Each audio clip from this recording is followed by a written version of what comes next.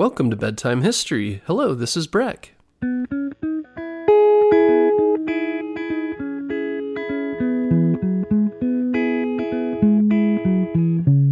Guess what, parents? Bedtime History is now available on Storybutton. Storybutton is the easiest way to listen to our show without using screen devices like your phone or a tablet. Storybutton is like a radio that's built for easy listening to your favorite kids' podcasts like ours. And the best part is there's no subscriptions or fees to access the content. This week, save $10 and get free shipping when you go to storybutton.com/bedtime history. That's storybutton.com/bedtime history.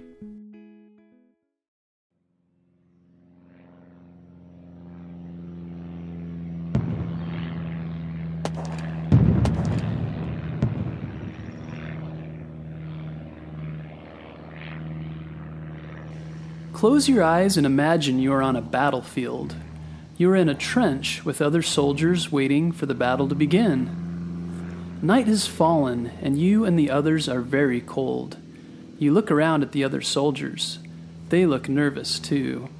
Everyone knows the enemy isn't far away. Above the trench, the sky is filled with dark smoke and small airplanes in battle. You tighten your grip on your rifle. In the distance, you hear a loud boom. You duck into the trench as an enemy round explodes above you. You fall over and look at your arm and realize you've been hurt. Other soldiers on your team have been hurt too. You close your eyes and lie back, wondering how you are going to survive. Soon someone lifts you up and carries you to a nearby hospital. You lie on a clean bed with your eyes closed, just hoping you will be all right. Then you hear a kind voice and open your eyes. It's a woman, a nurse wearing a white uniform with a red cross on the front of her hat. "Everything will be all right," she says, lying a warm cloth on your forehead. She looks at the wound on your arm and starts to work cleaning it. Then she bandages it and gives you a drink of water and some medicine. "I'll be back in a minute," she says. "Don't worry, you're in good hands now."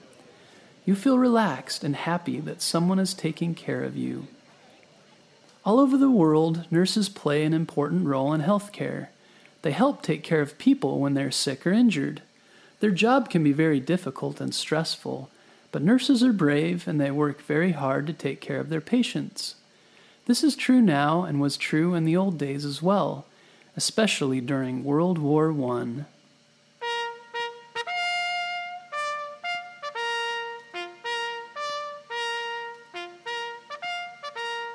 Nursing has always been a difficult job, but it was especially difficult and dangerous work during World War I. World War I was a war between Germany and the Allied forces of England, France, and America. Both sides had allies or friends, so many countries were involved in the war.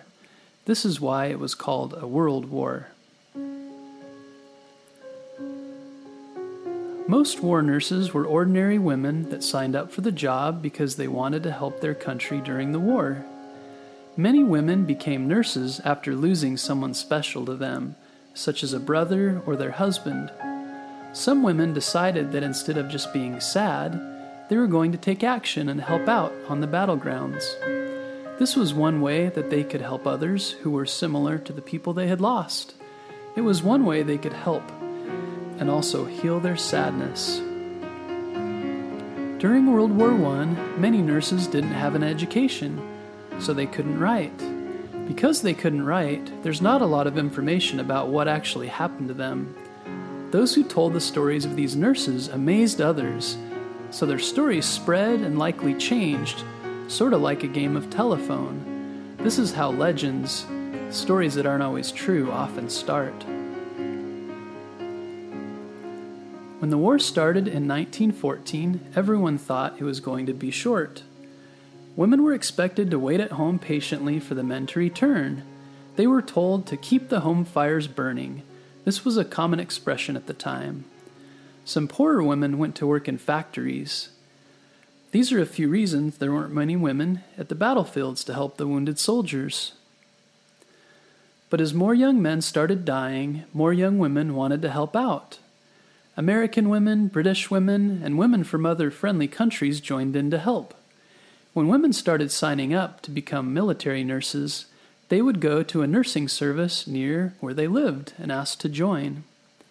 These were often in cities where they didn't live, so they would have to leave home to get training. They got some basic nursing training, and after that they were sent to the war. This meant that most of the nurses at the battlefields during World War I were untrained and therefore didn't know a lot about medicine. That is very different than today, where nurses study at universities and colleges and get clinical training before they're allowed to practice. At the time of World War I, there were some trained nurses, but it was still very difficult, since most of them had never worked with soldiers before. Some of the first women to go to the war were wealthy and had the money to start military hospitals. The most famous of the women that opened and ran a military hospital was the Duchess of Sutherland from England. Her nickname was Meddlesome Millie, because at the time, some people didn't think that women should get jobs and work outside of the home. They did not want women to be nurses, and they resisted the change that was happening. Resisted means trying to stop something from happening. But the Duchess of Sutherland and other women like her continued to run their military hospitals and train other women to be nurses. As more military hospitals were set up and the war continued, more and more women signed up to help. With all their hearts, they wanted to do what they could to be of service. In 1915, there was a large battle in Belgium in an area that was very important to both sides in the war. In this battle, a lot of men got hurt or were killed. It was the first time an army used poison gas against the other side, and many were hurt. After this, British and American armies started to let more women join the military as nurses. Today, when we see pictures of nurses from that time with white hats and red crosses on their uniforms, we think of the work as being very clean and exciting, but in reality, it was very tiring and very disgusting sometimes. They were very brave women, but it was not a job that got a lot of attention. Nurses worked very hard every day, and it was stressful. Also, most women thought World War I was going to be short. Instead, the war dragged on and on, but the nurses kept helping for many years. There were a lot of difficult things that nurses had to deal with at war that they did not have to deal with at hospitals back home. Soldiers often suffered from bullet wounds, which were difficult to treat. There were many soldiers who were scared or sad, so the nurses not only fixed their wounds, but also comforted them and did what they could to keep them calm and happy. Towards the end of the war, a new invention came out to help the soldiers. This invention helped a patient who was out of blood get more blood from someone else. When the healthy person donated the blood, it was shared with the sick person by using a long tube. This invention is still used today and is called a blood transfusion. During the war, transfusions were used often and saved many people's lives.